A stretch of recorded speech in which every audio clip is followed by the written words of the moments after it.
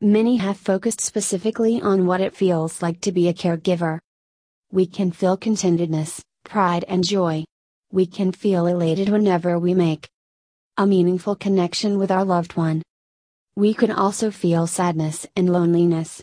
At times we are angry, depressed, and frustrated. At other times we may be embarrassed by our loved one's behavior. And we can feel sorry for ourselves that we have to go through this experience. The list goes on and on. How did we feel? They ask. We remember the feeling of our collar tightening, voice faltering, palms sweating, and face blushing. Then they call to our attention that the person with Alzheimer's disease is in a giant classroom every day, one in which he or she never has the exact answer. Bell and Troxell advise the reader to take 10 small sheets of paper and write down one of their favorite activities on each. They say to study them one by one. They then instruct us to assume we can't do any of them anymore and to wad them up and throw them away one at a time. At that point they pose the question, how do you feel? They continue. If any of us experienced memory or judgment problems, if any of us was afraid of something, if any of us had to give up most or all of his or her favorite activities, it would be perfectly normal to be depressed or anxious, to hide things, to wander away from a possibly threatening situation, or to strike out at someone we think is trying to hurt us. This is an excellent question, and one I've considered often in the last decade plus of working with such folks. First, it depends upon the stage of dementia, mild, moderate, or severe. In mild dementia, it seems to be like being a functional alcoholic. Stay, as far as cognition goes. You're able to do what you need to do, but some little things get missed, such as your t-shirt is on backward, but you don't notice. Or you can't find the sugar bowl, so you start taking apart cupboards and end up going without coffee and the kitchen is a mess. Later, you swear you did not do that. You have no memory of doing it, and the more another person argues that you did indeed make that mess, the angrier you get. You did not. He or she is lying. The whole day goes like this, close to normal, but not quite. Routines are easy, but anything new is more difficult.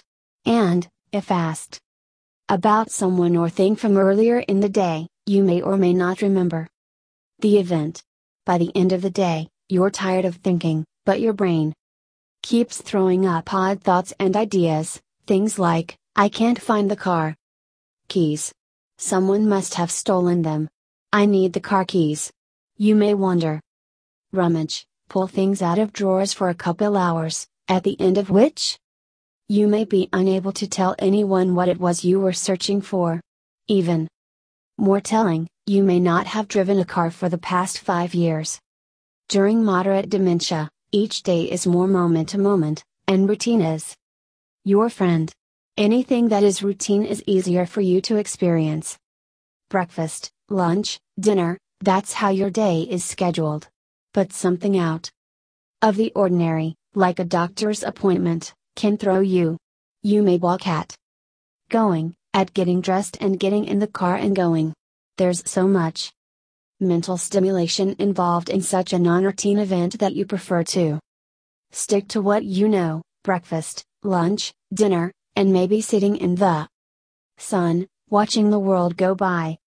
Activities like taking a shower can become difficult for you. If you think about it, a shower is an event that is very high in stimulation of all sorts. The bathroom is very separate from your normal living space, usually hard-touched and cold-seeming. Then you must take all your clothing off. That's just a lot of stimulation itself, and the memories loosely associated fault with nakedness are also fraught with stimulation. The shower makes noise, the temperature difference is apparent, there's soap and shampoo and the scrunchy thing, water in your eyes, your ears, the space is confined, and by this time someone is usually in there with you, helping, which is just weird. No matter how much you understand and accept that you need help, It's one diagnostic sign of moderate dementia. You may start to not like to be washed and clean, shower or bath. I remember a gentleman in the facility I worked at in Washington State. He was new and hadn't been showered at the hospital, so on his first full day, the aides gave him a shower. He spent the rest of the afternoon in tears because they threw me in the corner and pelted me with rocks like a piece of trash. That's what he felt like. Another woman would walk up and down the corridors but stay far away from windows, saying there's Indians out there. They're going to attack. It took a long time to figure this one out.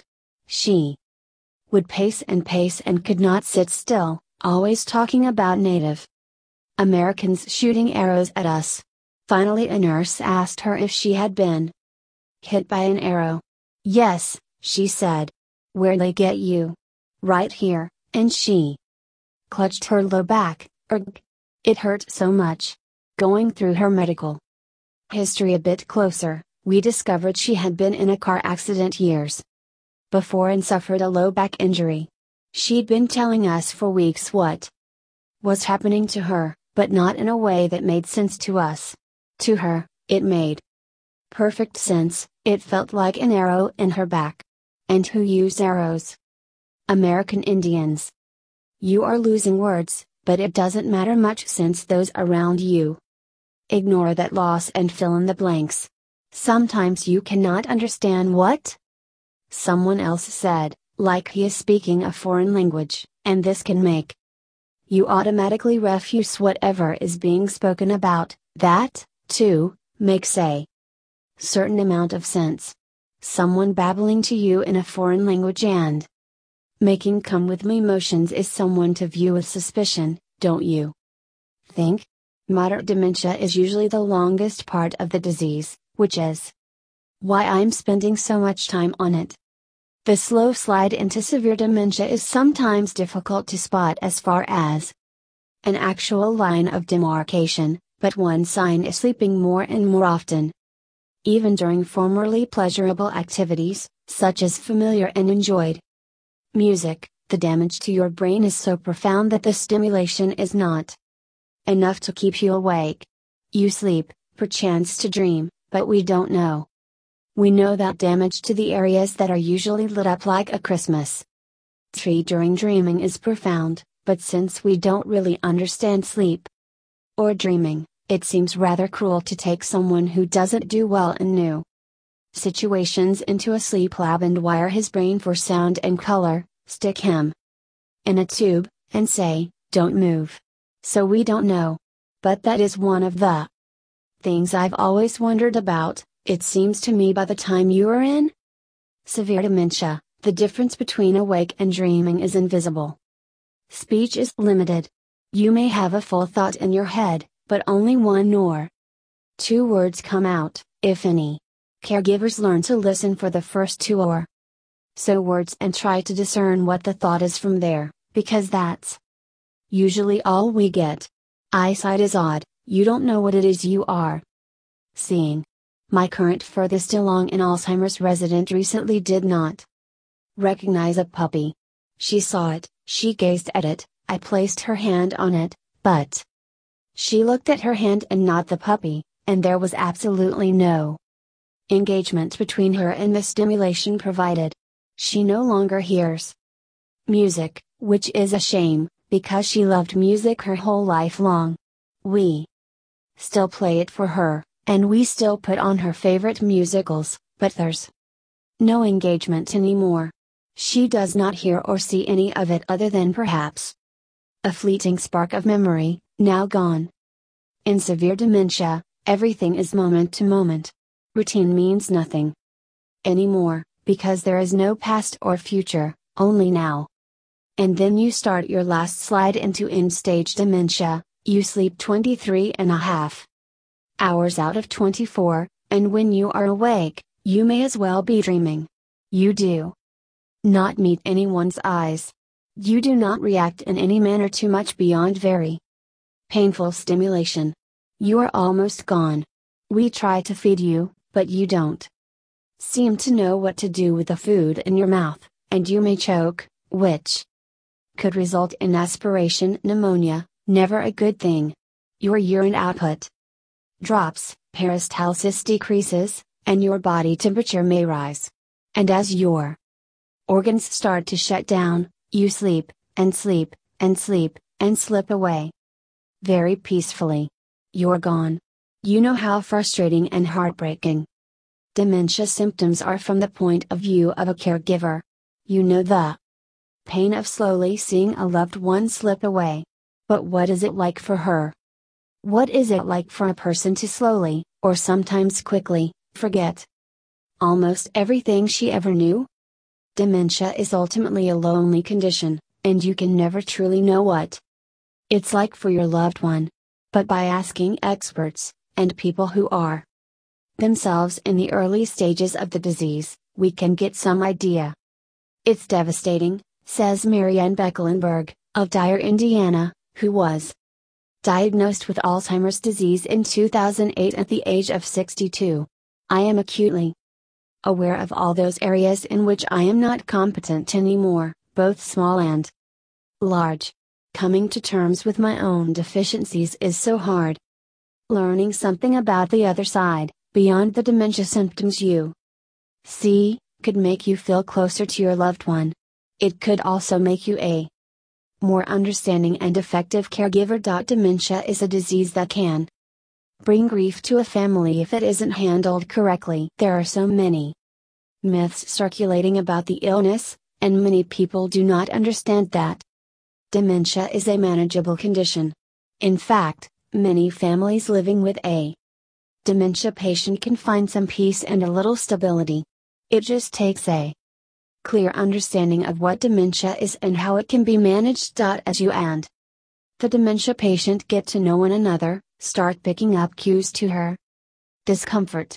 These will be the signs that help you set the meltdown avoidance plan into motion as the disease progresses.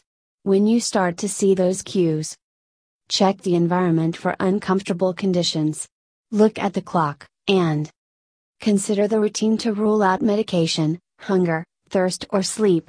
Adjust the temperatures, provide a little company, or get visitors out of the room.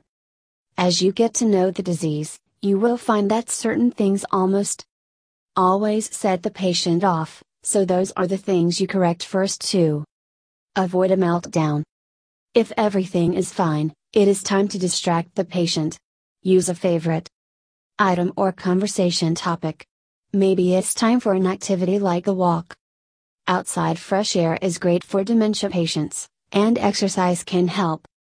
To another favorite activity. Soothing the patient is important if nothing else works. Soft tones, touching, or hugs if welcome. Approach the person from the front and slowly, or simply talking is sometimes enough to thwart the dreaded meltdown. Communicating smart.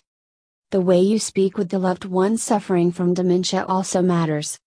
You must avoid confrontation and too many questions coming too rapidly. If you must ask a question, keep the phrasing simple and leave plenty of time for the person to answer. In fact, all of your communication should be simple, loud enough to hear, and clearly spoken. Avoid current slang terms. And try to keep the sentences short if the person is easily confused. Always offer reassurance, and be prepared to repeat statements and questions as needed. Engage the person in conversation regularly to help curb loneliness. Finding support. Everyone touched by dementia in any way will need an outlet to express their frustrations, joys, and fears. That is why many medical institutions offer groups for families and patients. Being around other people going through the same thing can help you and the person suffering from the dementia. It will also give you another chance at an activity that everyone can enjoy. If you can't get out of the house, there are internet chat groups and rooms. Telephone helplines are also available with the support you need to get through the frustration, and tips to help as well. Maintaining the medicine. A very important part of living with someone with dementia is maintaining medical treatment, Appointments and care. Some of the worst parts of the disease can be brought on by other conditions left undiagnosed or complications due to medication. Keep regular appointments with physicians. And hire home care if needed to keep your loved one in the best shape possible. Good health is one important way to slow the progression of the dementia as well. Dementia patients are not untouchable people in our society. They are our moms, dads, aunts, uncles, and children, who are people full of personality. The dementia is just the disease eating away at the brain and not the person carrying it. So, when communicating with and caring for the patient, remember that she is not acting out the diseases. Once you have an understanding of what is really going on in your loved one's body, you can help gather and provide the care needed to make that person's life a rich and vital one. You start feeling good about yourself, and soon the person who has Alzheimer's will start feeling pretty good also. Instead of getting that nasty vibe from you will be sending a very different signal: I care, I'm here for you. Alzheimer's disease and other types of dementia can be a challenging journey. Not only for the person diagnosed but also for their family members and loved ones. Caring for someone with Alzheimer's or dementia can seem overwhelming at times, but the more information and support you have, the better you can navigate the demanding road ahead and determine the long-term care options that are best suited to you and your loved one. Preparing for Alzheimer's and dementia care. As you come to grips with an Alzheimer's or other dementia diagnosis, you may be dealing with a whole range of emotions and concerns. You'll no doubt be worried about how your loved one will change, how you'll keep him or her comfortable, and how much your life will change. You'll also likely be experiencing emotions such as anger, grief, and shock. Adjusting to this new reality is not easy. It's important to give yourself some time and to reach out for help. The more support you have, the better you will be able to help your loved one. While some of these tips are directed specifically at Alzheimer's patients, they may equally apply to those with other types of dementia as well, including vascular and mixed dementia. Early stage Alzheimer's care preparations. There are some Alzheimer's care preparations that are best done sooner rather than later. It may be hard to consider these questions at first, as it means thinking about a time when your loved one is already well down the road of his or her Alzheimer's journey. However, putting preparations in place early helps a smoother transition for everyone. Depending on the stage of diagnosis, include the person with Alzheimer's in the decision-making process as much as possible. If their dementia is at a more advanced stage, at least try to act on what their wishes would be. Questions to consider in preparing for Alzheimer's and dementia care. Who will make healthcare and/or financial decisions when the person is no longer able to do so?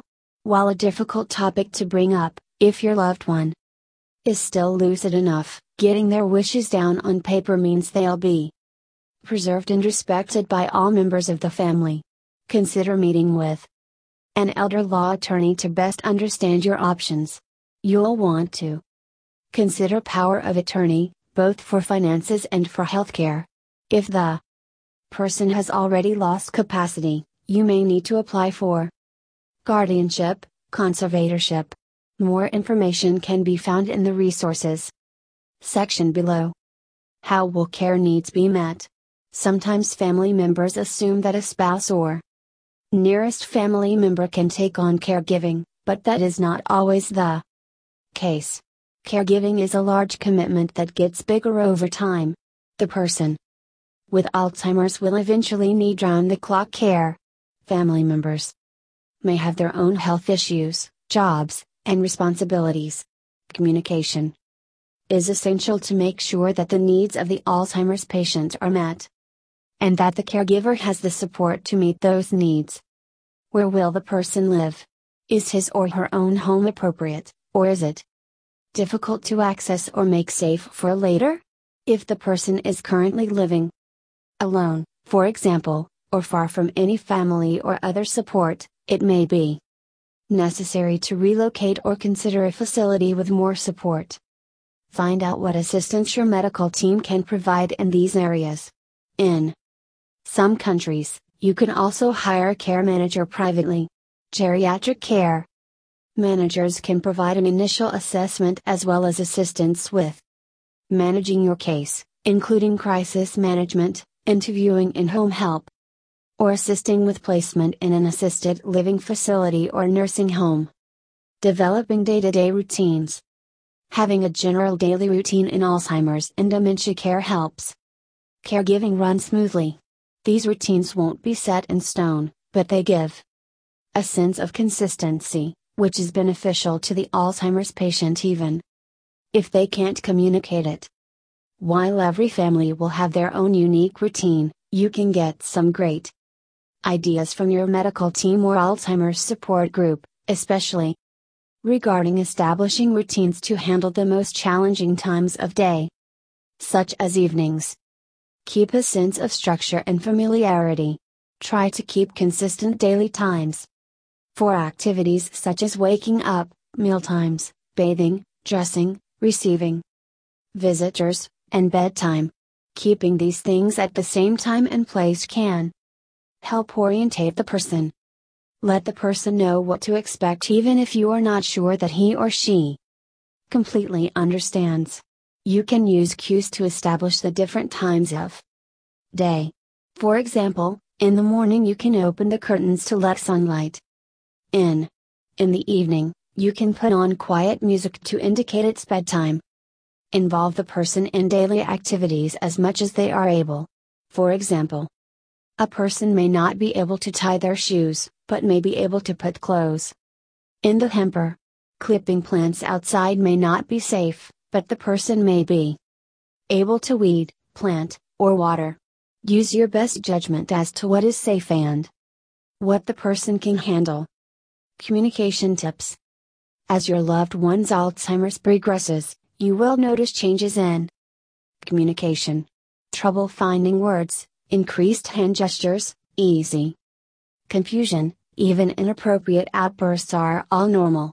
Here are some do's and don'ts on communicating. Communication do's and don'ts. Do. Avoid becoming frustrated by empathizing and remembering the person can't help their condition. Making the person feel safe rather than stressed will make communication easier. Take a short break if you feel your fuse getting short.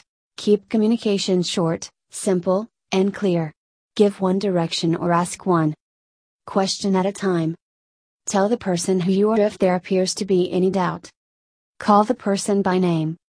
Speak slowly. The person may take longer to process what's being said. Use closed-ended questions which can be answered yes or no. For example, ask, "Did you enjoy the beef at dinner?" instead of "What did you have for dinner?" Find a different way to say the same thing if it wasn't understood. Try a simpler statement with fewer words. Use distraction or fibs if telling the whole truth will upset the person with dementia. For example, to answer the question, "Where is my mother?" it may be better to say, "She is not here right now" instead of "She died 20 years ago." Use repetition as much as necessary. Be prepared to say the same things over and over as the person can't recall them for more than a few minutes at a time. Use techniques to attract and maintain the person's attention. Smile, make eye contact, use gestures, touch, and other body language. Don't ever say things like, "Do you remember?" Try to remember. "Did you forget? How could you not know that?" Ask questions that challenge short-term memory such as, "Do you remember what we did last night?" The answer will likely be no, which may be humiliating for the person with dementia. Talk in paragraphs. Instead, offer one idea at a time. Point out the person's memory difficulty. Avoid remarks such as, "I just told you that." Instead, just repeat it over and over. Talk in front of the person as if he or she were not present. Always include the person in any conversation when they are physically present. Use lots of pronouns such as their, that, those, him, her, it. Use nouns instead. For example, instead of sit there, say sit in the blue chair. Use slang or unfamiliar words. The person may not understand the latest terms or phrases. Use patronizing language or baby talk. A person with dementia will feel angry or hurt at being talked down to. Use sarcasm or irony, even if meant humorously. Again, it can cause hurt or confusion. Planning activities and visitors. As you develop daily routines, it's important to include activities and visitors. You want to make sure that the Alzheimer's patient is getting sensory experiences and socialization, but not to the point of getting overstimulated and stressed. Here are some suggestions for activities. Start with the person's interests. Ask family and friends for memories of interests the person used to have. You'll want to tailor the interests to the current level of ability so the person doesn't get frustrated. Vary activities to stimulate different senses of sight, smell, hearing, and touch. For example, you can try singing songs, telling stories, movements such as dance, walking, or swimming, tactile activities such as painting, working with clay, gardening, or interacting with pets. Planning time outdoors can be very therapeutic. You can go for a drive, visit a park, or take a short walk. Even sitting on a balcony or in the backyard can be relaxing. Consider outside group activities designed for those with Alzheimer's. Senior centers or community centers may host these types of activities. You can also look into adult daycare programs, which are partial or full days at a facility catering to older adults and/or dementia patients. Visitors and social events. Visitors can be a rich part of the day for a person with Alzheimer's disease. It can also provide an opportunity for you as the caregiver to socialize or take a break. Plan visitors at a time of day when your loved one can best handle them. Brief visitors on communication tips if they are uncertain and suggest they bring memorabilia your loved one may like, such as a favorite old song or book. Family and social events may also be appropriate, as long as the Alzheimer's patient is comfortable. Focus on events that won't overwhelm the person. Excessive activity or stimulation at the wrong time of day might be too much to handle. Handling challenges in Alzheimer's and dementia care. One of the most painful parts of Alzheimer's disease is watching a loved one display behavior you never would have thought possible. Alzheimer's can cause substantial changes in how someone acts. This can range from the embarrassing, such as inappropriate outbursts, to wandering, hallucinations, and violent behavior. Everyday tasks like eating, bathing, and dressing can become major challenges. Painful as some behaviors are, it's critical not to blame yourself or try to handle all the changes in behavior alone. As challenging behavior progresses, you may find yourself too embarrassed to go out, for example, or to seek respite care. Unfortunately, difficult behavior is part and parcel of Alzheimer's disease. Don't isolate yourself. Ask for help from the medical team and reach out to caregiver groups for support. There are ways to modify or better accommodate problem behaviors. Both the environment you create at home and the way you communicate with your loved one can make a substantial difference. Considering long-term Alzheimer's and dementia care. It's the nature of Alzheimer's disease to progressively get worse as memory deteriorates. In the advanced stages of Alzheimer's, your loved one will likely need round-the-clock care. Thinking ahead to these possibilities can help make decisions easier. To find links to organizations in your area that may be able to help, see resources and references below. Care at home. There are several options for extending care at home. In-home help refers to caregivers that you can hire to provide assistance for your loved one. In-home help ranges from a few hours a week of assistance to live-in help, depending on your needs. You'll want to evaluate what sort of tasks you'd like help with, how much you can afford to spend, and what hours you need. Getting help with basic tasks like housekeeping, shopping, or other errands can also help you provide more focused care for your loved one. Day programs, also called adult day care, are programs that typically operate weekdays and offer a variety of activities and socialization opportunities. They also provide the chance for you as the caregiver to continue working or attend to other needs. There are some programs that specialize in dementia care. Respite care. Respite care is short-term care where your loved one stays in a facility temporarily. This gives you a block of time to rest, travel, or attend to other things. Is it time to move? As Alzheimer's progresses, the physical and mental demands on you as caregiver can gradually become overwhelming. Each day can bring more challenges. The patient may require total assistance with physical tasks like bathing, dressing, and toileting, as well as greater overall supervision. At some point, you won't be able to leave your loved one alone. Nighttime behaviors may not allow you to sleep, and with some patients, belligerent or aggressive behaviors may exceed your ability to cope or feel safe. Every situation is different. Sometimes the gap can be bridged by bringing in additional assistance, such as in-home help or other family members to share the caregiving burden. However, it is not a sign of weakness if moving to your loved one to a facility seems like the best plan of care.